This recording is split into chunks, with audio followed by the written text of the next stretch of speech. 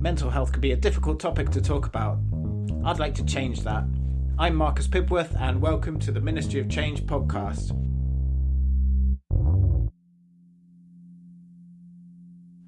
Hello everyone. Yes, welcome to the Ministry of Change podcast.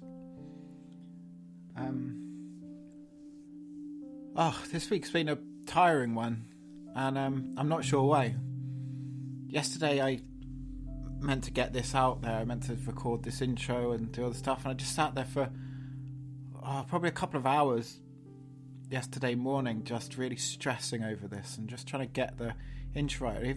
I just suddenly got to this point where I felt like I was about to cry, and I just realised I'd sort of started getting so stressed about sort of making these regular and getting them out on time, and spending too much time with other people, I think, talking about their projects, and in the end I just thought, basically, fuck it, and I went and just closed my computer and put on my walking boots and just went out for a walk.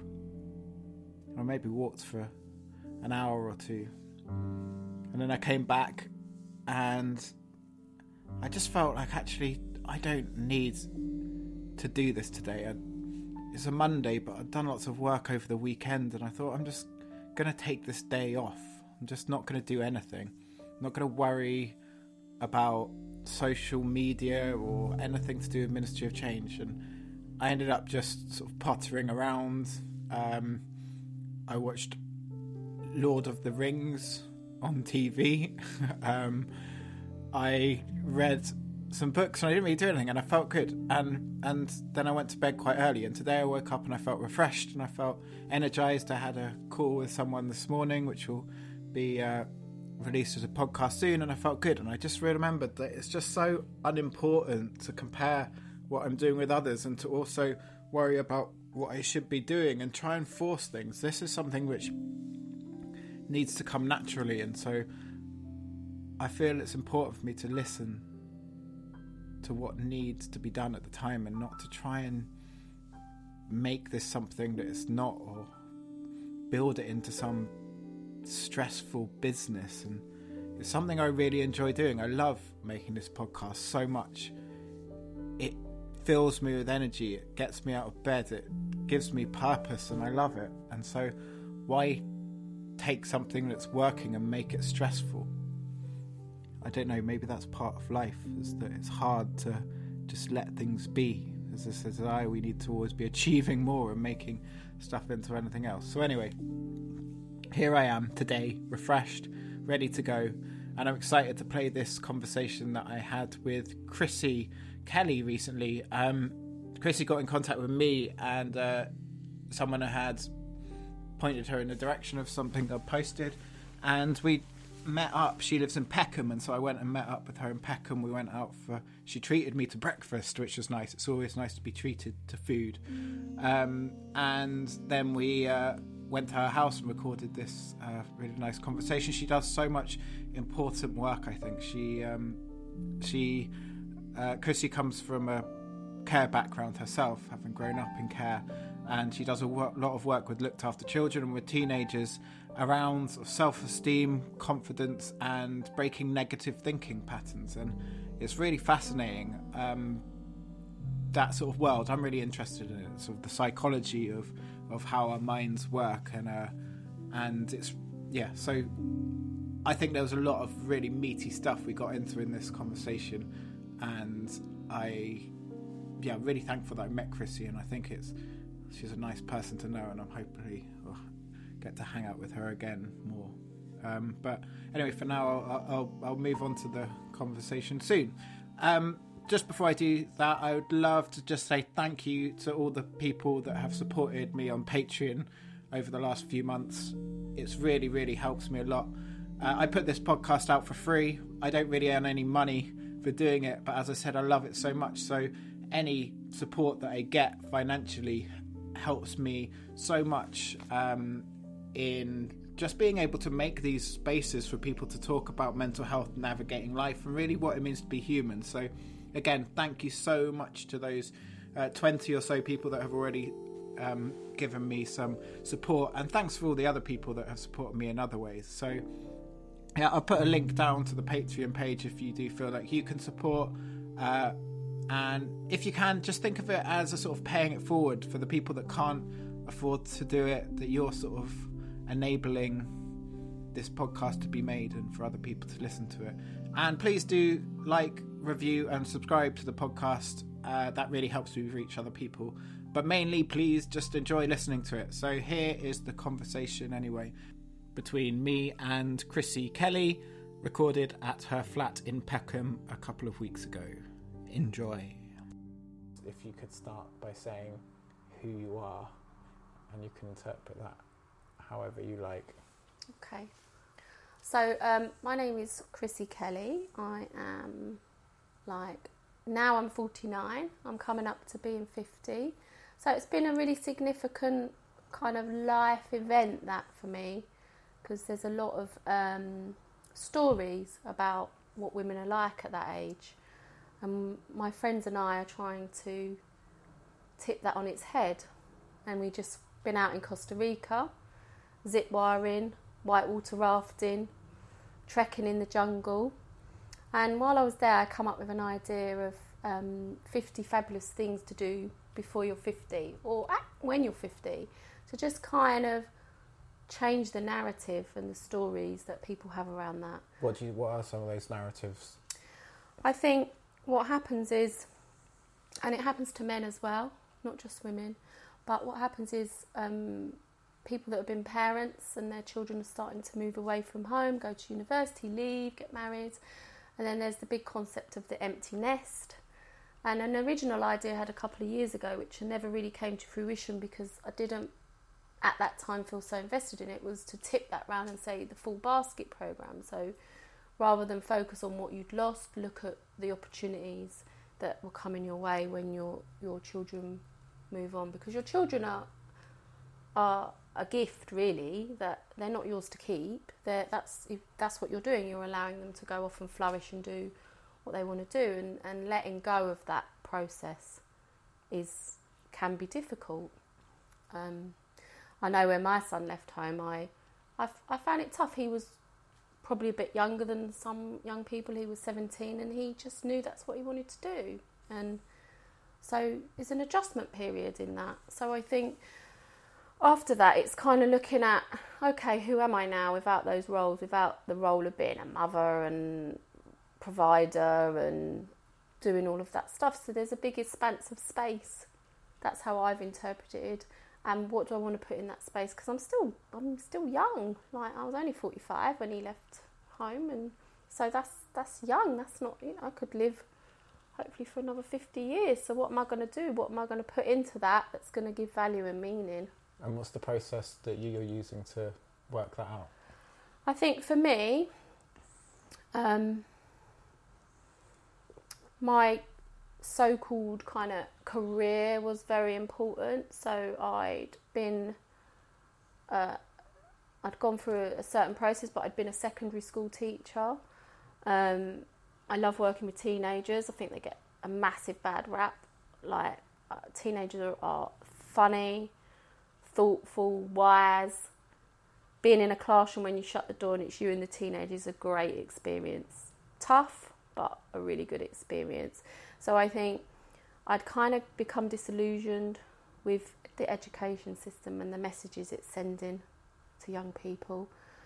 And I'd come across some different understanding that I was really interested in. I'd always been a mentor. I'd always taken, when I was working in schools, the pastoral role. And I come across an understanding of thought and looking at negative thinking and the impact of that.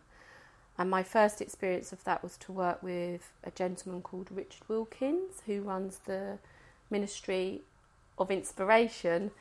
And I haven't heard of that. I have to look into it. Yeah, no, and that's what made me see when I saw yours, Ministry of Change, isn't it?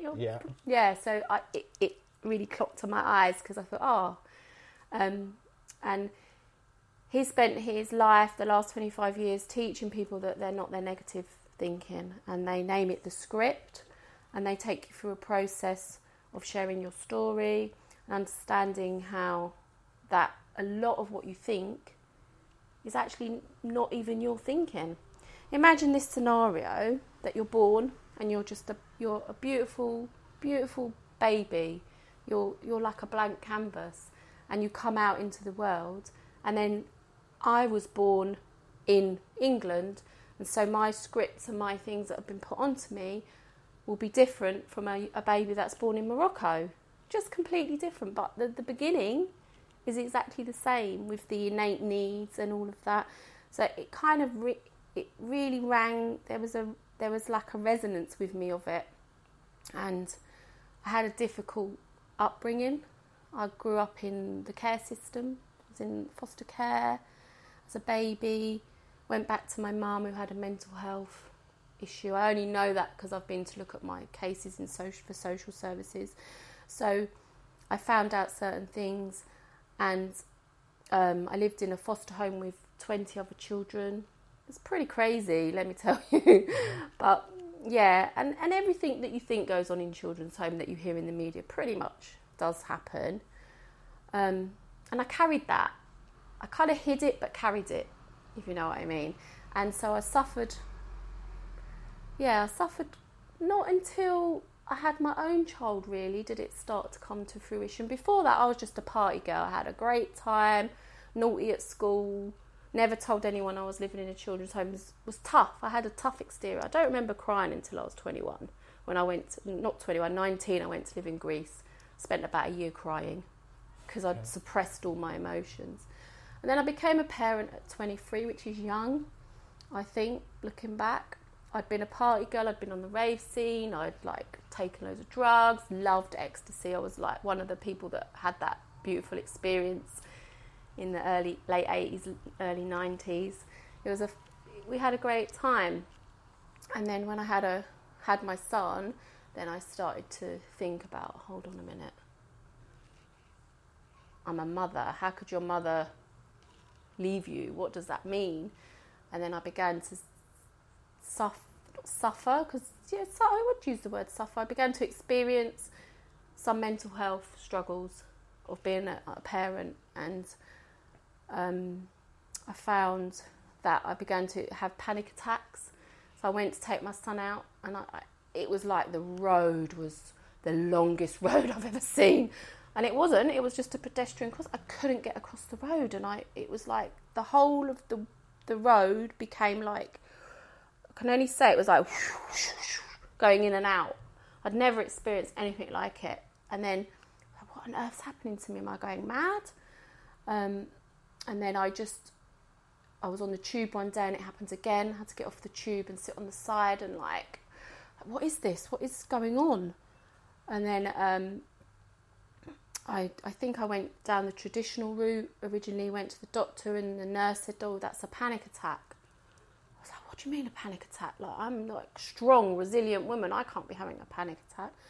And she said to me that when you are sometimes feeling a more place of safety, suddenly you can experience things happening to you. And when you're in a place of safety? Almost like when you're in that fight, when you're in the fight survival mode, which I'd pretty much been living my life in. Okay. It was after I kind of maybe had a bit relaxed. I'd had my child, and suddenly it was almost like they were saying that when you're able to cope with it, then it comes up. So when you, sort of managed to create the space where you can deal with it, then it comes up. So you mean, so before that you're sort of so engrossed in the stuff that's happening that it doesn't give space to the stuff that's underneath the surface? Yeah, I think that says it. For me, that was definitely my experience of it. And I think maybe it was there, but I was busy doing or busy distracting with alcohol and drugs and trying to fix other people. That was my little favourite thing. Oh, well, I know what's wrong with you. I'll try and make you feel better. Where actually what I really needed to do was take a look and see.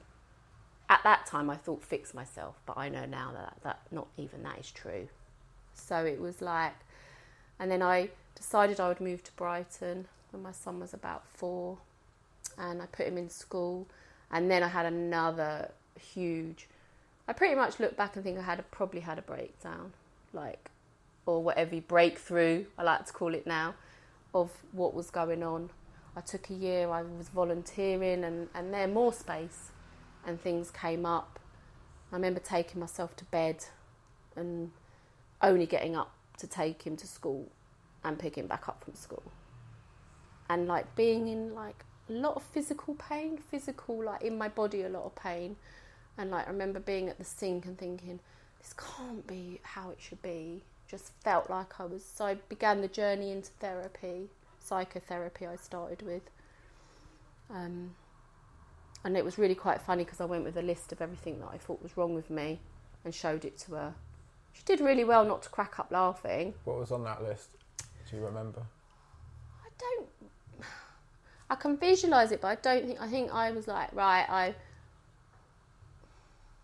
don't even really remember, but I think maybe things like, I need to be able to get up, I need to be able to pay my bills, I need to not feel like shit, I need to not be in pain, I need to not shout at my child, I need to be a better parent. So it was all like fix myself. Yeah. Why do I feel like this? Why has this happened? That kind of list. I remember it being long, and I remember her just looking at me going, and sort of going, well, put that down for now.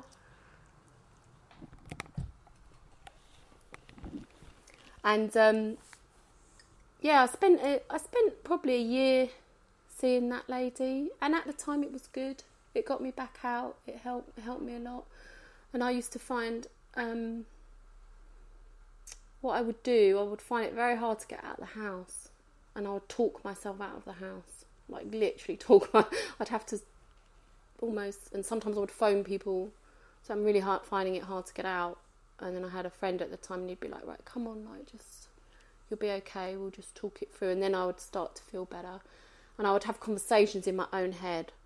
And if I felt like I'd said something the day before that someone might be upset about, then I'd replay that conversation and think, right, how could I have said it differently? It was quite tormenting, actually, when I look back now, because it was like I was constantly either living in the past or living in the future of how that could be. So the past of what had happened yesterday and the future of I can't get out of the house today. That kind of madness, which is real kind of. But when you're in it, you think that you're the only person that's like that. But yeah. Also then you sometimes know that you're not the only person that's like that. It's a kind of weird... Yeah, I know that. There's this paradox of feeling, that once, like, you're the only person in the world experiencing things, then knowing that you're not, but it doesn't really help. That was my experience at the time, of being sort of crippled by that paradox and sort of confused by it. And at the time where that was sort of the most crippling, it was also a time where I was unable to talk about any of it. So I was trying to do that all inside my head. Yeah, I completely get that. And because I'd been what I considered to be strong, and I hadn't gone down the route. Because what happens is when you come out of the care system, often some of the scenarios are that you'll be a drug addict, you'll be in prison, or you'll be dead. Okay. So in my head, I was doing all right, and then I was embarrassed. Like I feel sad to say that, but I was probably embarrassed to tell people how much I was struggling. I wouldn't ask anyone to help me. Wouldn't, and it was a big step to go and if anybody ever asked me about my experiences in a children's home, I would feel anxious and not want to talk about it. And that's one of the things that today my friends say to me, sometimes they didn't know much about me because I hadn't, not necessarily, I don't mean just you need to heal it, but I'd almost denied that experience. Do you think that's something common within a lot of people that go through the care system? Is that sort of a systemic thing? Or? I think now I've done a lot of work. I've worked as an advisory teacher for looked after children, and you often get two sets of children. You get the ones that will want to be proud and be like, right, I'm going to involve myself, I'm going to make a stand, I'm going to talk about it. And then you'll get the other ones that do not want anyone to know. And I've worked with young people recently from that spectrum. Then the ones in the middle that are just like when we used to, in my previous job, I used to go to schools and support young people and talk to teachers and social workers and support around their education. And sometimes the young people wouldn't even want you to come into the school. So that is very much an independent, individual situation. And I think there's a lady that I love working with who does work around trauma and attachment called Lisa Cherry. And she runs a foundation called No More Labels. So basically looking at that, like how it's very easy to put a label on, not just a looked after child, but anyone in general. Well, they've been like that, so that's the label. Some people find labels useful, especially in the mental health system. Once you get a diagnosis, it can be helpful, as long as you understand that. Personally, I feel that that's a diagnosis, it's not who you are. Yeah. I think that's an important distinction which can be hard to realise. I know I've come across a lot of people that I do feel have defined themselves by depression or anxiety, and I think I've definitely slipped into that myself, but yeah, it's important to realise that that's not your entire self, is it? I think what's lovely is like, I think it was probably with Rich Wilkins and Liz Ivory who run that programme that I was talking about originally, about around them coming into the understanding you're not your thoughts.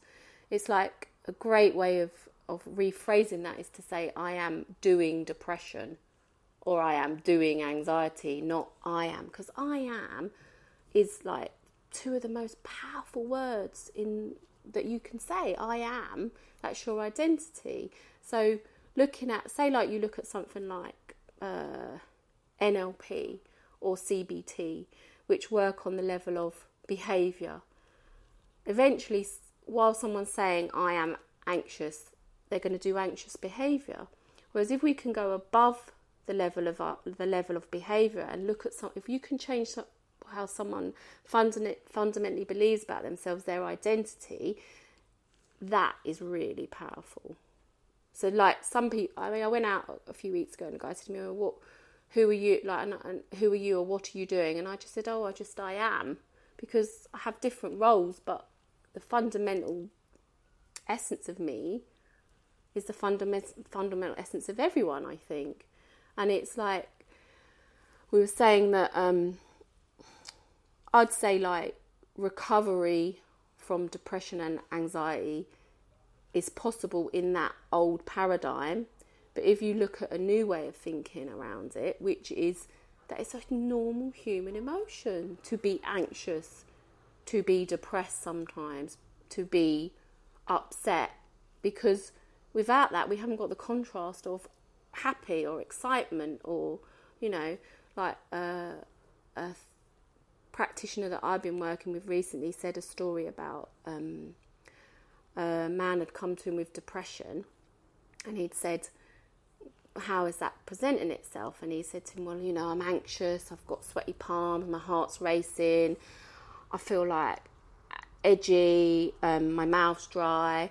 And he said, oh, okay. And he was talking about it. And then he said, so tell me something you love to do when you're feel like you're at peace, or you're at home, or you're excited. So he said, well, I love going on a roller coaster. And he said to him, tell me about the feelings of being on a roller coaster. And he literally said, I feel anxious, I feel my heart pounds, my mouth goes dry. And he said, oh, okay. And he pointed him back to the direction of looking at that.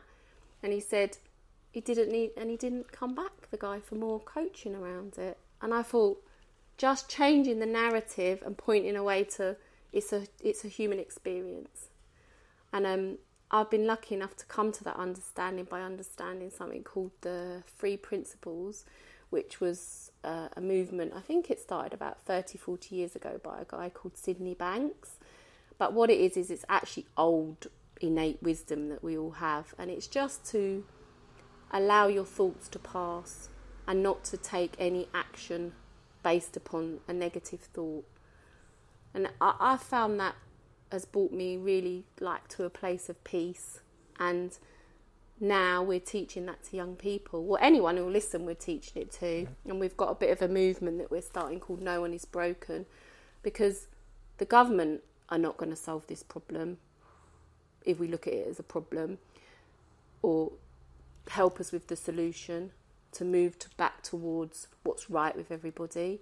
Like, letting go of everything that's happened to me has made me see that I didn't need fixing. I had innate wisdom when I was a teenager. I knew, and teenagers know that.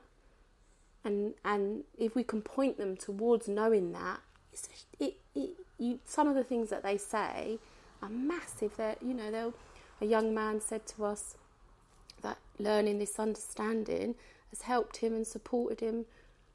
He felt he had thoughts of wanting to kill himself.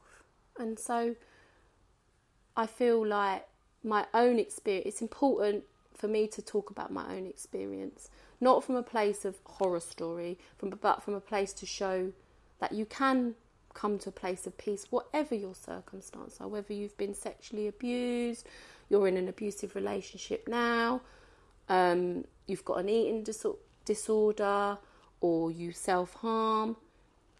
It's just a thought. And if you can take a moment and you can wait. I saw on YouTube the other day somebody doing something to support anger, saying if you can wait 90 seconds, the outcome will be very different. Because it doesn't take any more than 90 seconds to go on the street and stab someone. I was at the tube station in Dalston Junction. I came through the tube and two young guys looked at this other young guy's girlfriend, and they kind of all of this to her they were doing. And the guy that she was with, her boyfriend I would assume, got really, really upset. You're dissing me, don't be saying that to my girlfriend. Anyway, they start having an argument. Proper, like, in the tube station big time. And I'm watching it, and then the guy goes and he pulls his belt out, like big leather belt, and he goes to start whacking the other boy with it. Something inside me, I knew, I just got in the middle, I just said, listen, one thought is going to change your life right now. CCTV everywhere. You're going to go, the outcome in this, the thought and the action will be very different for you.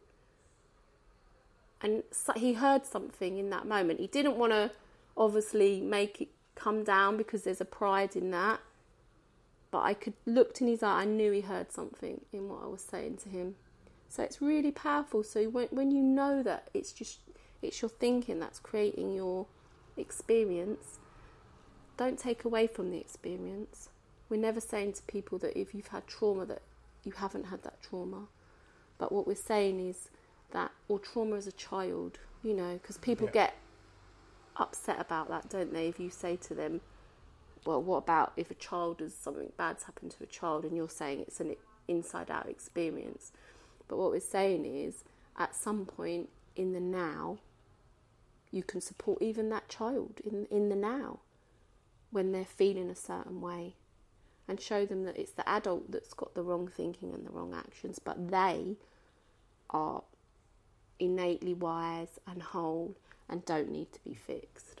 So that innate wisdom you're talking of, what do you think, if everyone has it inside of them, what do you think stops people from being able to access that?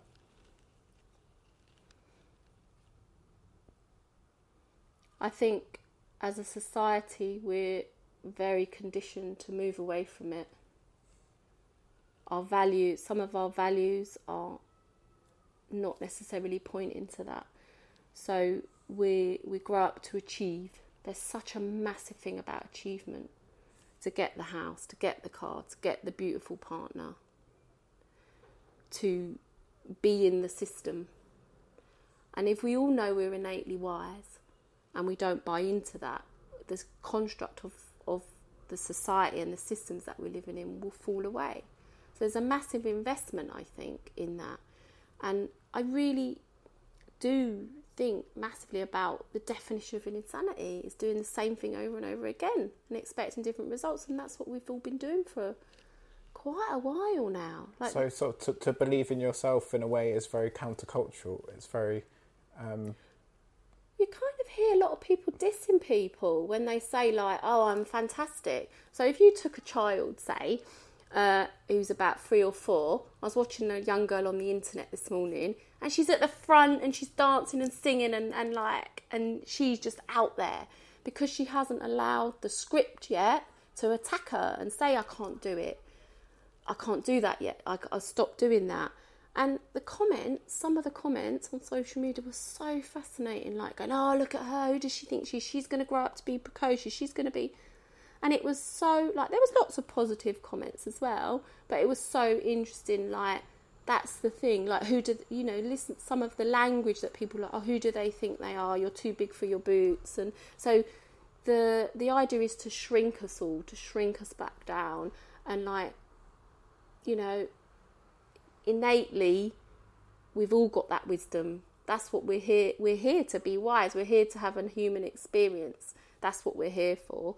And when we can tap back into it, when we've forgotten, because I believe now we've just forgotten, because when you come to that understanding, you hear people say, like I was working with some 15-year-olds, they said, oh, I know it anyway, miss, I know that, I just forgot. And we forget because we're layered up with, I've got to get a job, I've got to make enough money to pay some ridiculous extortionate rent, I've got to achieve, I've got to have this big car. But when we come to innate wisdom and live the life that we want to live, whatever that looks like, alternative to you, what feels good for you. For me right now, I want to go travelling again, or I want to go and do 50 fabulous things. But you might be someone who wants to stay in the same place. There's nothing wrong or right with what you want to do, as long as you are choosing it from a place of your own wisdom. And I think the more we can show the next generation, our own generation as well, because there's a lot of suffering going on, but if we can show the next generation and they can bring up their children in that understanding, how different would that be? And I'm not very good at remembering like the names of who says things, but someone said it only takes 15% of the population to make a tip towards the other way. So saying to people that you're not broken, that you're resilient, you're resilient, you can. I mean, look at what human beings can overcome. It's just incredible, really, isn't it? Yeah, I mean that's one of the big things I've learned on this journey and speaking to all the people is just the fact that people go through so much stuff, so much shit in their lives, but people come through it and they come out stronger and just really like more beautiful people because of the way they've managed to navigate all this stuff. It's just the amount of stuff people can hold within them is just amazing to me. And then, so I mean, it really affects my whole day every day now. I walk down the street and I just see like all these people and I just think, wow, I wonder what sort of stories they're holding and what has happened through their life, and the ability that they still have to sort of walk down the street and sometimes like smile or like do stuff, and it's just amazing. It's come up quite a lot in the conversations I've had, this sort of idea that like it's that I mean, so if you look at the world, it's sometimes amazing that just everybody in the world isn't just completely and utterly depressed about everything, because there's so much there. If you listen to everything you're told, if you listen to everything you see on the news, if you listen to sort of society around you, there can be so much to weigh you down. But actually, if you can sort of tap into something inside yourself, you can access this wisdom that actually the world is a beautiful place. It's just you sometimes have to look hard before you can realise that. And I think what I've really come to understanding is the contrast of life, that we have the beautiful and we have, what was it I read the other day, something about darkness is not the opposite of light, it's the absence of light. I think that was when I was listening to Marianne Williamson, and I thought, yeah, that's really powerful. And like, so when don't get me wrong, I have days when I don't feel okay. I have days when I think just even Sunday, like I come back from Costa Rica, I could feel my mindset going, rain, England, God, depressed. And then I allowed the thought to be. I noticed the thought, and I thought about the thinking, because that's the craziness of thinking. You think about your thinking. And I was like, oh, okay, that's the thoughts I'm having. And I'll just allow myself to be in it. Maybe on Sunday I was supposed to visit someone. I was like, no, I'm having a pity party day. And just allowing myself to be in that. And then Monday coming back, and instead of it having a huge meaning, it still happened, but I didn't give it all of that meaning, like, oh my God, I'm going to get depressed again. Because when you're in depression, it's very dark, and you don't sometimes feel you're ever going to come out of that. And that's what I love now, is knowing that nothing is a permanent state of being. Nothing. It might last Sorry, go on. Oh no, I was just saying, like, what we were talking about before we started doing this, the recording, how one of the things that really helped me was being able to reframe life from a linear trajectory towards just a more circular thing where, sometimes I feel bad. I don't know if bad is a good word to use. Sometimes I feel really depressed, and then sometimes I don't. And realising that the more I can understand that, the shorter the amount of time that when I do feel depressed, I feel like that, because even in the midst of it, when I feel as shit as I possibly feel, I now have this knowledge that I didn't used to have, that maybe tomorrow or maybe next week I won't feel like this and I'll feel really good. But also realising that when I feel this in that sort of really sort of content place, that also probably won't last forever, and that's also helps not trying to cling on to that so much, because the act of clinging on to happiness, whatever that means, is, I mean, I guess we're getting into like Buddhist stuff there, but that is sort of the thing which then tips you back over into the other thing. It's that cycle of craving, and I think just changing out of a linear idea of that I need to constantly be working towards feeling happier and happier and happier, that idea doesn't exist, that's not real and that's not realistic. That really helps, paradoxically, to make me feel more content and happy. Yeah, no, I really get that. And when we work with the teenagers in school, we have a metaphor of the sun and the clouds. So ultimately, we say like your innate wisdom is the sunshine, and then the thought processes can be like the clouds, so that they're temporary and they come and they go, and then sometimes there's a storm, sometimes they pass quickly, sometimes they're there for a long time, and happiness is a state, an emotional state, like joy or anger. They're emotional states, and then the sunshine is your innate well-being, that you're innately well. So the innate wellness is a feeling, an essence, a state, and then the other things are all of the kind of emotions on top of that. So you can imagine working with 20 teenagers, how they can have 50 states in one day when you work with them for a whole day. Up, down, cry, tears, anger.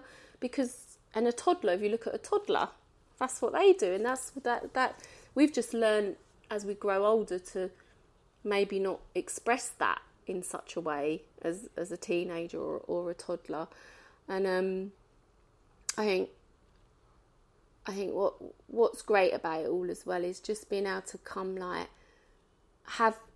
I'm grateful for every experience I've had in my life. I really am grateful, and I feel like some of them I wouldn't wish on anyone, but I'm grateful for them now, and I'm grateful for the depression, and because I now can see that was an experience that I had, and it's important that I talk about it, and we all talk about it, and I'm honoured to talk about it with you. And I think the conversation that you're having and going around having, particularly my own brother believed his thoughts, and he committed suicide when he was 24, and that had every day I probably think on some level about that.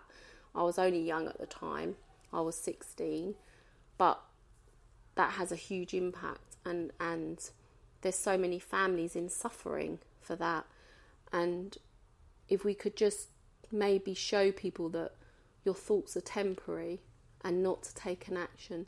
Prisons are full up with people that took an action based upon a thought that wasn't true necessarily, by something that they've been shown from society, or that they think there's no other solution. So it's kind of like, when I saw your Instagram and your podcasts and that, and I thought, yeah, that's a great thing you're doing. And for men to step forward into that as well, so powerful, because, you know, the biggest killer of young people and young men, it's not drugs, not stabbing, not alcohol, it is suicide. Yeah, which is their thinking. Workshop with mental health first aid recently, and the statistic that stuck with me was I think there's just under 6,000 people a year take their life. Wow. And just under about 1,500 people a year die in a car accident. Wow, I didn't. And that was quite a bit. That figure quite stuck with me, because I guess there's so. I guess if you'd asked me before, I'd think we're more likely to. I'd be more worried about being in a car than the fact that I'm actually like possibly, especially prone to depression or something, more likely to sort of take your own life, and that's a really poignant thing. And I guess there's a lot of action around road safety, a lot of stuff in schools about road safety, about wearing seatbelts, about looking both ways when you cross the road. And a lot of money played into sort of making cars more secure, and airbags and all these things. And so maybe if you could sort of have that sort of level of dedication to the thing which is killing thousands and thousands more people each year. And I know it's not just men. I know it's not a thing that just affects men, but it is. What are the figures? I think it's like 12 men take their life every day. I know there was a thing on this morning on the UK TV which was saying they had the models. They had 84. The Project 84. That's really because good, it's 84 men a week kill themselves, and it is from your thinking. Yes, your external circumstances might be impacting on that, but we live life on well, not all of us, but from an outside-in perspective. So when I get that, I might feel better about myself. I did that for years. Or if I just get there, if I just get a degree, I'll feel better about myself. Oh, if I just get a partner, I'll feel better about myself. Oh, if I just buy a nice car, I'll feel better about myself. What a load of bull crap that all was. Because the inside feeling was available to me at any time. Now I don't have a big, fat, nice car or a partner or a big house, but this is the happiest and at peace I've been, because I understand that it's an inside out experience. So there's lots of things around, you know, like you can go out and you could get on the bus and the bus driver's grumpy and he looks at you, and you'll be like, oh, he's having a bad day. And another day you'll be like, oh, what's wrong with your attitude, man? But same situation, same bus driver having a bad day. So it's just, and it's not saying that you're always going to feel like that. Don't get me wrong. Someone pushed me on the tube the other day and I was like, don't effing push me. Because I became out of my well-being for an instant and a moment. And then I sort of laughed and I went, oh, I'm really sorry. Because I knew, really. But it's just kind of like coming back to that place. And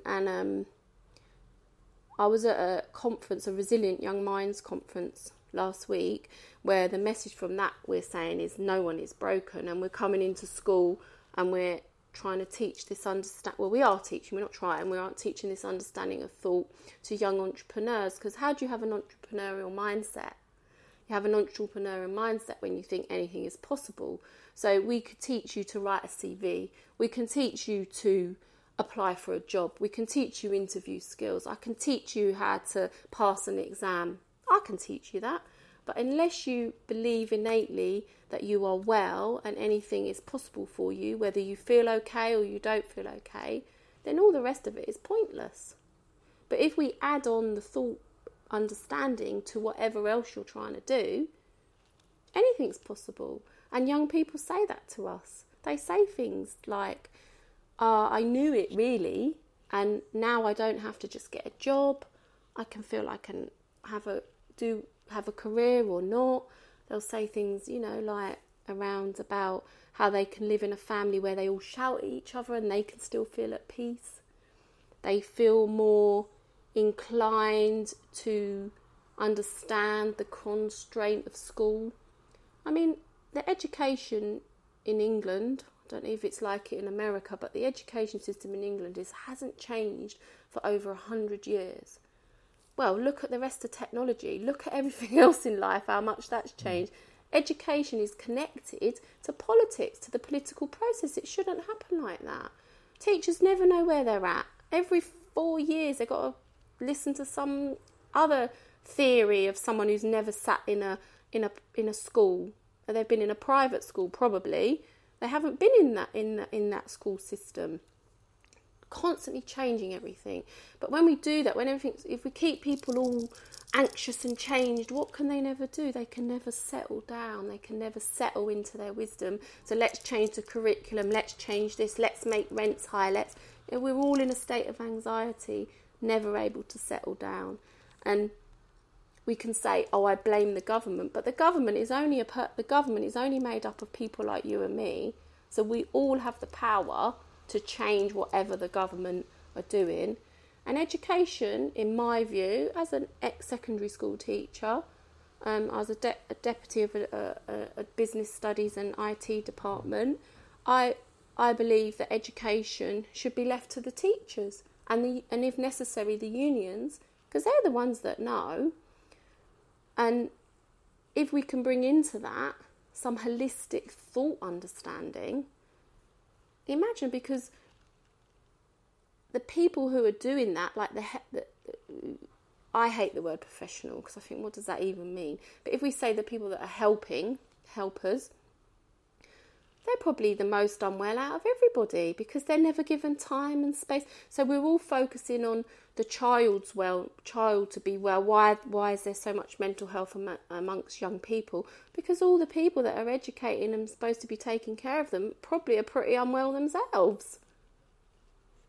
Yeah, so if you're trying to pass on wisdom about well-being to someone from a place where you're not coming from a place of where you're fostering good well-being in yourself, then you're essentially passing on whatever your intentions are. You're still passing on the idea that self-care isn't okay. You can't tell someone you need to look after yourself, but not look after yourself because you're not being a role model. But but that isn't to criticise the people that are doing the help. I think the system is set up in a way that makes it incredibly difficult for people in caring and helping roles to teachers and social workers and anyone who works in the helping has come into that place because that's what they want to do.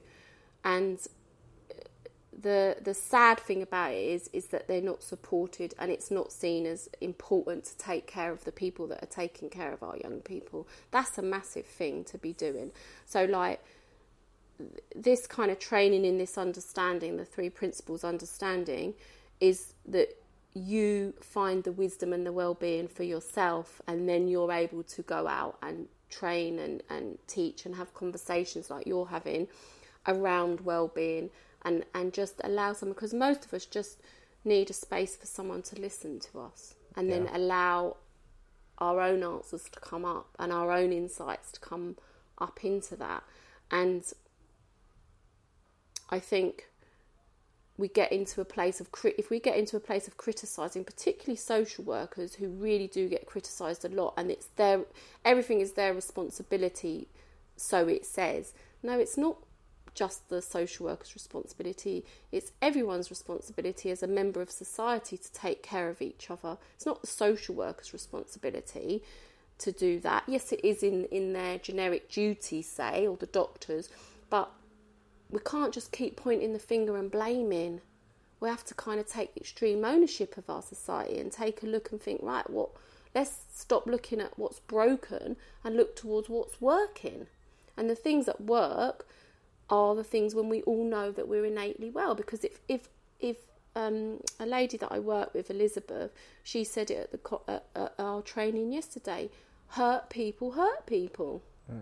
Or, you know, if I'm in a place of pain and anxiety, I can't see the wellness with you. I'll pass that on to you. If I don't heal how I'm presenting in the world, I'll pass it on as a parent. Yeah, and I hold my hands up. I passed some of my depression and anxiety onto my son. That was one of the scripts I gave to him. We talk about it now, but all of us can only do the best with what we know in any given moment. And then as we become more different understanding, and it's very easy to disregard and sort of go, well, I don't agree with that anymore. But if I hadn't have done NLP, EFT, psychotherapy... What's EFT? It's an emotional freedom technique, it's called, and it's where you tap it's to do with your...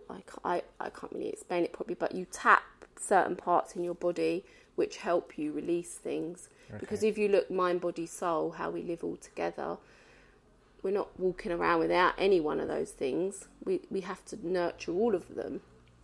And so all of those things led me to where I am today. And when we started working with a teenager, she was 15, she says, what makes you think that you're qualified to teach us about life? So how do you answer a teenager about that? The only way to show people and give it your own insight is by telling stories. Stories are so powerful. Stories heal people.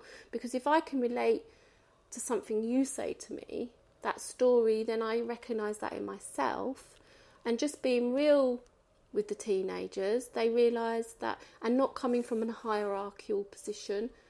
We don't say we're there as the professional better than you. We say we're coming here, you're teaching us and we're teaching you, but we're just showing you 30 years later what's worked for us. So if I can ease, not saying you're never going to have suffering, because you will have suffering, that's part of life, but what I'm saying is, if I can ease it and show you how to come back quicker to your innate wisdom and not spend 30 years in anxiety, depression, self-harm, that's a powerful message. That is. I think it's important to show that I think that message that there will be suffering stuff, but it's that understanding of what that means, and that's part of life that helps you. Because I feel like most of life seems to end up being a journey of unlearning.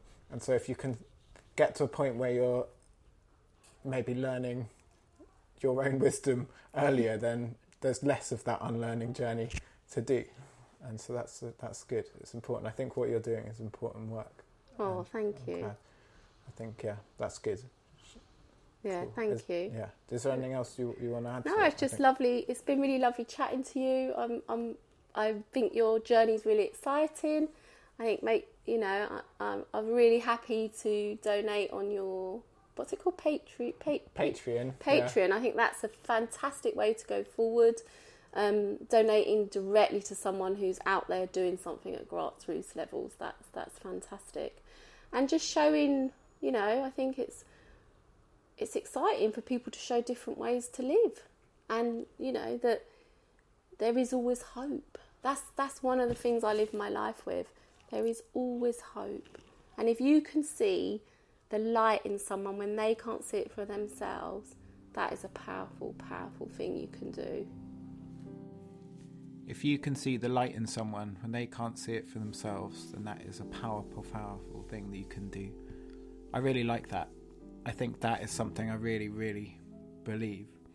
It can be much harder for people to see that light and that sense of hope and that sense of their uniqueness in the world. And I think if you have that ability to see that in other people, then it's almost your responsibility to nurture that and to help people to really be those people that they need to be.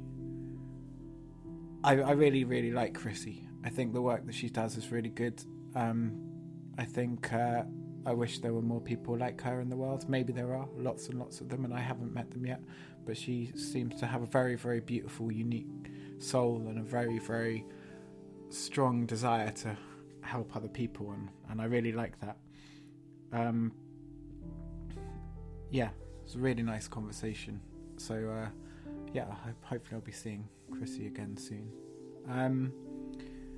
So I'm going to put some links down to Chrissy's sort of website, and which is Fabulous Thinking, and her social media contacts. So do get in contact with her if you want to find out more. And also, if you want to follow more about what I'm doing with my project, The Ministry of Change, then look at www.theministryofchange.org. And also, as Chrissy mentioned at the end, I have my Patreon, which she kindly donated to, and that is the thing which helps me to fund this podcast. It's very small at the moment. I don't get that much money, but every little does help.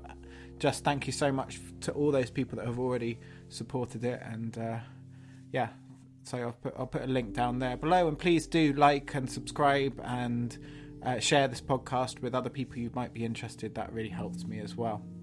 So yeah, thank you all. Thank you for listening. We're coming to the end of the year. I'm going to try and get I've got a few more that I'm in the process of editing that I'm going to try and get out. I'll maybe get 1 or 2 more out before Christmas, and then a few beginning next year. There's going to be a big change. I'm actually been invited to spend the first 3 months of the year in staying with a friend who runs a mindful leadership ski retreat place in the French Alps, and so I'm going to be staying there, and I'm going to continue to do Ministry of Change stuff, but it will no doubt take on a different form because I won't have my van and I won't be travelling around so much, but definitely it will still be happening in some form or another. I think it'll be a really good chance to just sort of land and ground myself over the winter and really sort of make use of the seasons and getting involved in other things to really bring more to nurture and let Ministry of Change grow how it needs to do. And then after that, when I get back, I'm doing a storytelling course for a few months, which is also going to feed into Ministry of Change more. So yeah, big exciting things coming up for 2019. So yeah, watch out for that space. But as I said, I'll try and get a couple more, at least 1 more out before Christmas. And but thank you very much for listening, and I will see you back here soon. Thank you very much.